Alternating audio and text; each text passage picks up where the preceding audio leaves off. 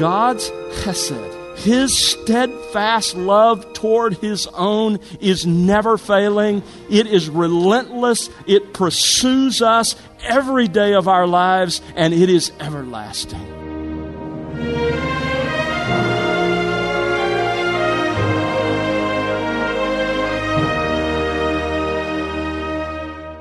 Welcome to The Word Unleashed with Tom Pennington. Tom is pastor-teacher at Countryside Bible Church in Southlake, Texas. Have you ever considered the sheer number of different ways that God has displayed His love for you as a believer? Do you see His providential hand all over your life? Hello again, I'm Bill Wright, and today Tom is continuing his current series with part 18 of Ruth.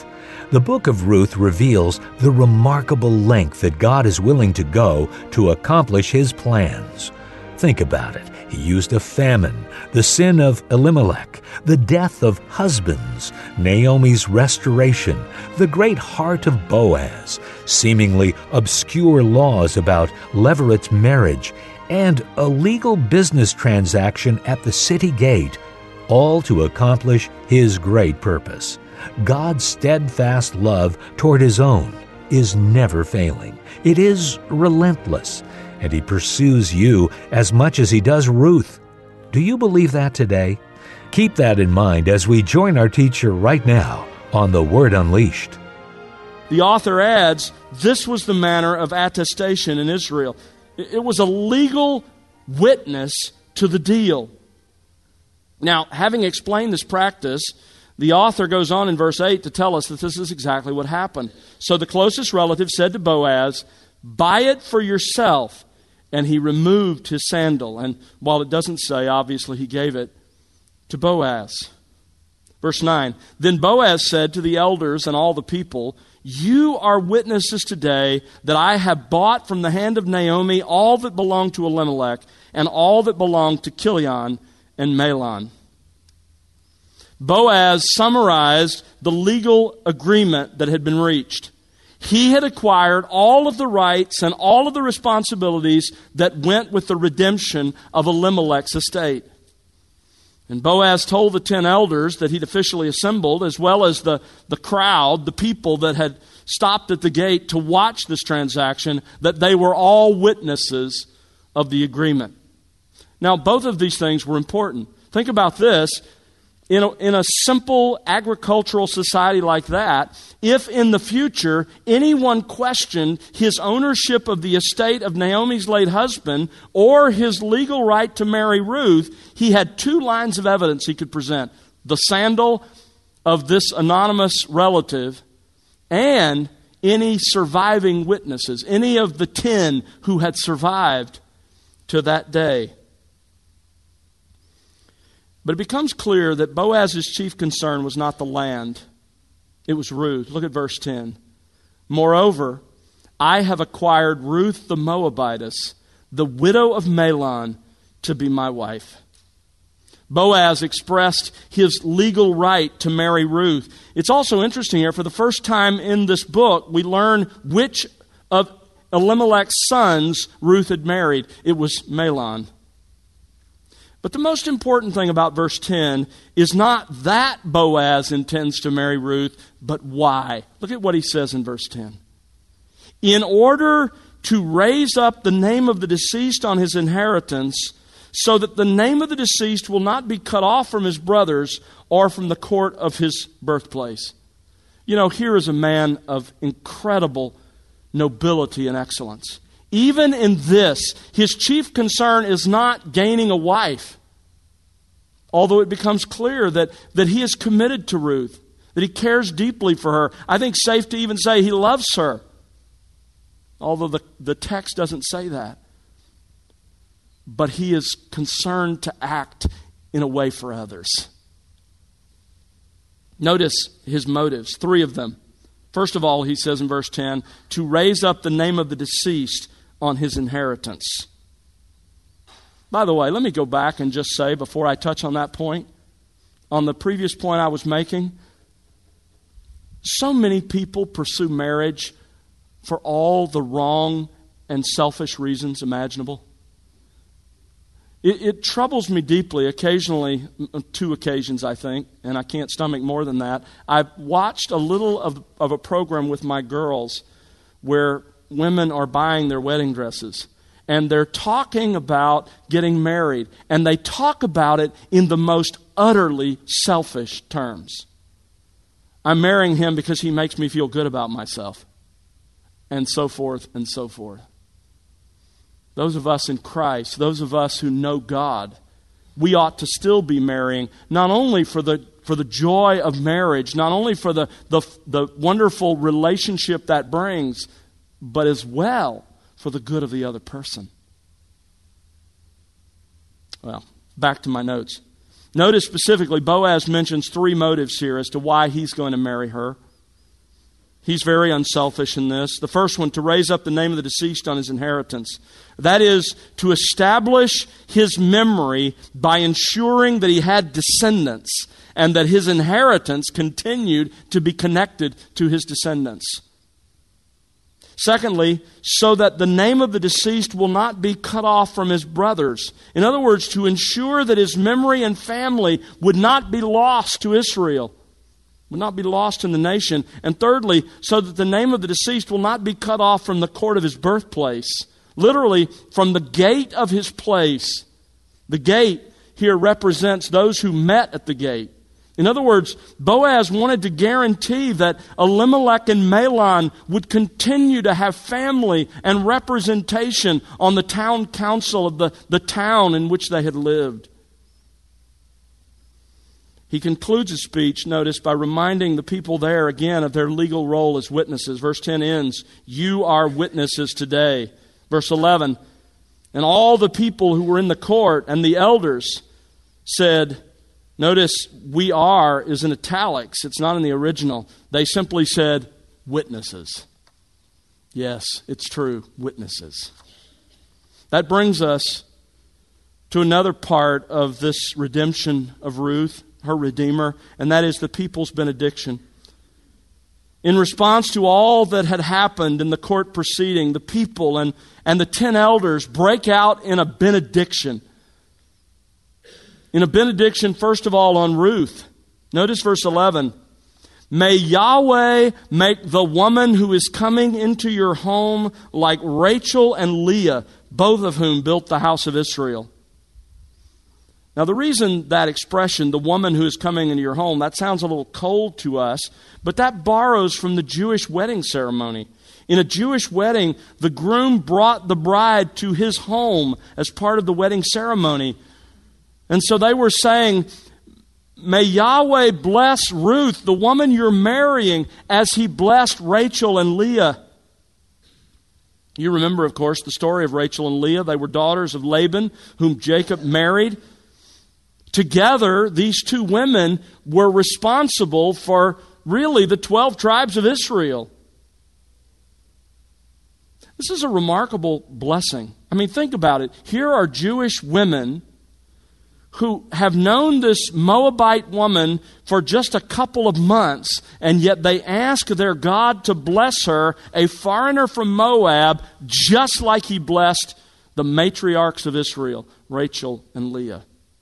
Shows what a profound impact her character has had on them. Notice the people also pronounced a benediction on Boaz. Verse 11 goes on, "And may you, Boaz, achieve wealth in Ephrathah and become famous in Bethlehem." Ephrathah was just that larger area. It was a more formal, ancient name for this area. Now, the Hebrew expression translated achieve wealth, in the context of marriage, like it is here, is better translated, may you prosper. May you prosper. And then they say, may you become famous in Bethlehem. Literally, the Hebrew text says, may your name be called in Bethlehem. It's a beautiful picture. What they mean is this: after your death, may your name still be spoken in Bethlehem. May your name survive your death and continue to be spoken long after you have died. You know what's interesting? Those people had no idea how profoundly God would answer their blessing that day. Now the rest of their benediction was on the descendants of Ruth and Boaz. Verse 12. Moreover, may your house, that's a Hebrew idiom for your descendants, those who come after you, may your house be like the house of Perez, whom Tamar bore to Judah through the offspring which the Lord will give you by this young woman. Now, as you know, the story, if you're familiar with the Scripture at all, the story of Perez and Tamar is a sordid one. But that's not the point here.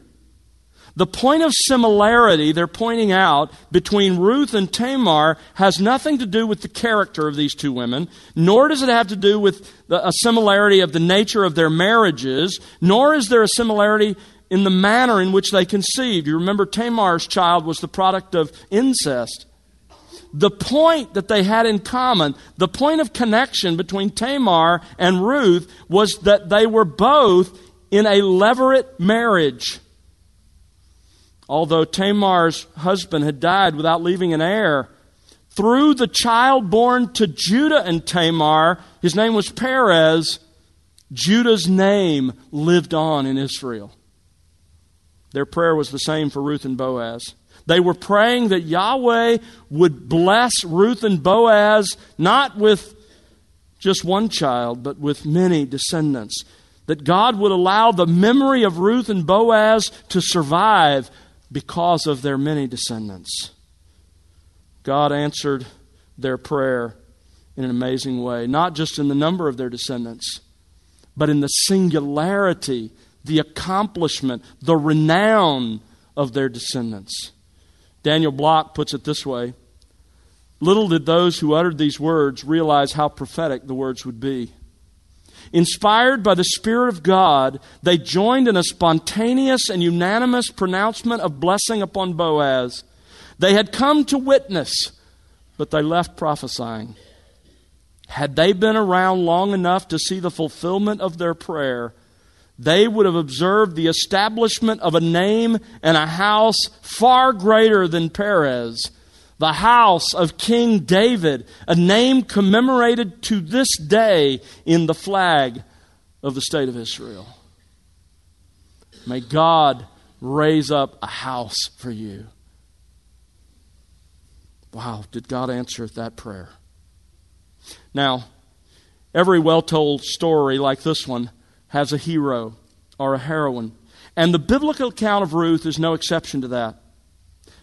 But the hero of this story is not whom most people think it is. Ruth is clearly not the hero. In verse 6 of chapter 4, she is redeemed by Boaz. Nor is Naomi the hero. Later in chapter 4, as we'll see next time in verses 13 and 14, she will be redeemed by the son whom Ruth bears. And Boaz is not the hero, since he too was eventually redeemed by one of his descendants, a very special child born to a young woman from Nazareth named Mary. Instead, as we have seen countless times in this ancient drama, Yahweh, the God of Israel, is the real hero of the story. As we have watched the story unfold, we have discovered that, are you ready for this? The real kinsman redeemer is not Boaz. It's God. It's Yahweh. In a much more profound way than was true of Boaz with Ruth, God is driven by His hesed, that wonderful Hebrew word that means His steadfast commitment to His covenant, His love, His steadfast, unfailing, covenantal love to care for His own. For those of us who have sought refuge under Yahweh's wings, for those of us who have become related to Him by adoption, Yahweh will stop at nothing to care for us and to ensure that His eternal purposes for us are fulfilled. If you doubt that, just look at how He moved heaven and earth to care for His people in this story. Think for a moment about how He cared for Boaz. He provided a wife for him. He provided a son. He provided, as that Hebrew idiom puts it, a house, a group of descendants, and not just nameless, faceless descendants, but the greatest people to ever come from the nation, David, and later the Christ. He has certainly made Boaz's name survive. Here we are 3,000 years later on the far side of the world, recounting Boaz. God certainly demonstrated His hesed, His steadfast love to Boaz. But what about Ruth? Look at how God cared for Ruth. Here was a woman who was born as a pagan Gentile in a pagan land, worshiping pagan gods with no hope of knowing the true God. And yet, in eternity past, God had chosen her as His own.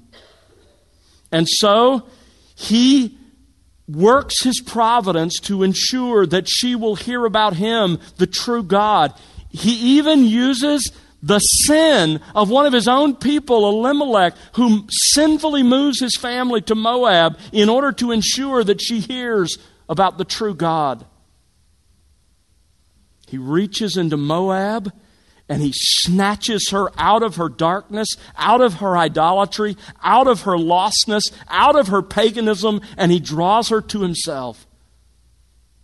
There are many of you sitting here tonight who resemble very much that story. And once she had repented, and once Ruth had sought refuge in Him, behind the scenes, God, her Redeemer, her kinsman Redeemer, her Goel, ordered His providence to care for her. He moved heaven and earth to make sure that His plans for her life unfolded. It was God who made sure that day that, as the Hebrew says, her chanced upon the field belonging to Boaz. It was God who made sure that she happened to take a break from her hard morning's work in the tent there by the field at the very time that Boaz arrived, and they had a chance encounter. But it was no chance. It was designed by the hand of her Goel. And He used whatever it took, God did, to accomplish His plans in her life. Think of all He uses in the story. He used a famine. He used the sin of Elimelech. He used the death of her husband. He used the return of her mother-in-law to the land of Israel. He used all of that. And then He used the great heart of Boaz. He used an obscure law about levirate marriage. He used the radical plans of Naomi. And He even used a legal business transaction at the city gate. The point is that God's hesed, His steadfast love toward His own, is never failing. It is relentless. It pursues us every day of our lives, and it is everlasting. It's so clear in the story of Ruth. It's so clear, and we rejoice in it. And yet, let me ask you a question. Why do we doubt that reality in our own lives? Why do we doubt that God, our Redeemer, is any less concerned, is any less engaged, is any less committed to us than He was to Boaz and Ruth? God is our Redeemer. He is our Goel, and He will stop at nothing to care for us and to fulfill both His temporal and His eternal plans for us. I don't know where you find yourself tonight if you're a follower of Jesus Christ, if you confess Yahweh as we were talking about this morning. I don't know what your circumstances are. I don't know how difficult, how hard, how challenging they look. But I plead with you tonight to trust your Redeemer. To trust the one who has your best in mind and who will stop at nothing. He will move heaven and earth to do what He wants to do in your life, and it will always be best, however it may look to us. God has a plan, and He is working that plan out every bit as much in your life and mine as He did in the life of Ruth and Boaz. He could give us no greater proof of this than He's given us. I want you to turn with me to Romans chapter 8.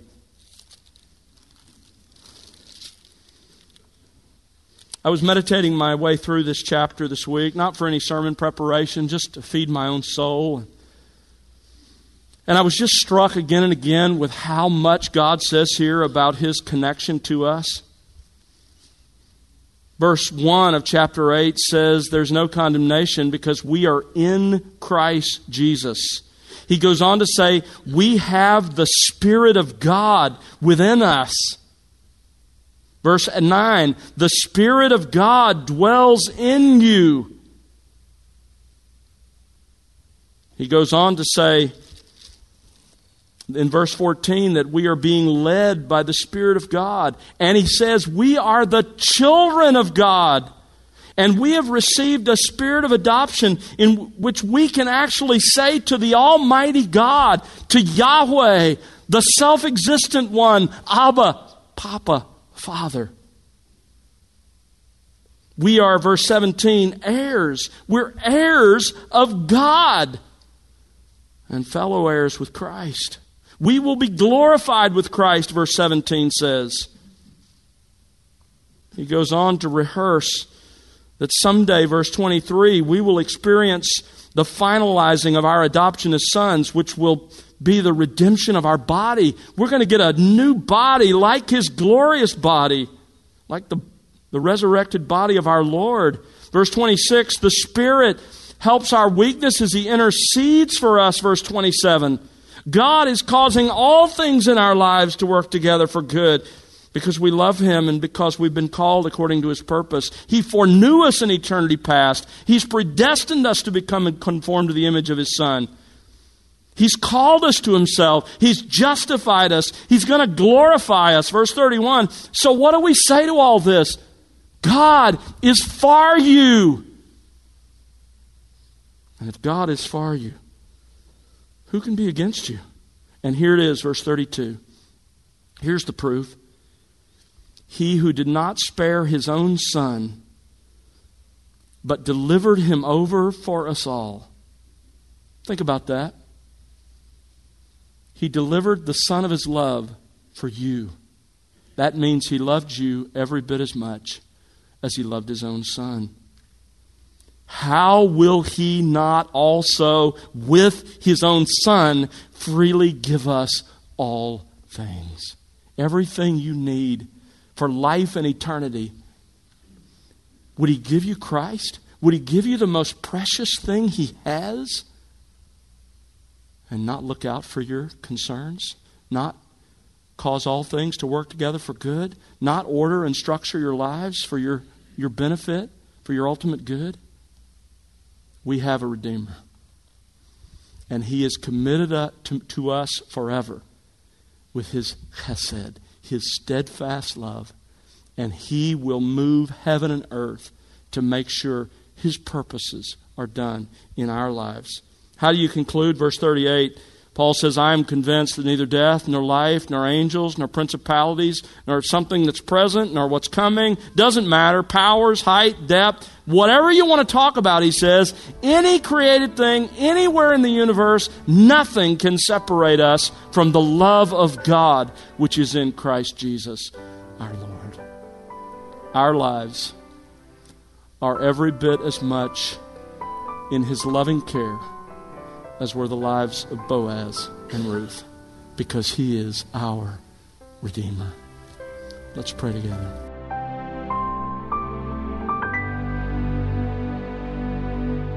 That's Tom Pennington here on The Word Unleashed with part 18 of Ruth. Join us next time for part 19 as Tom once again takes us to God's Word.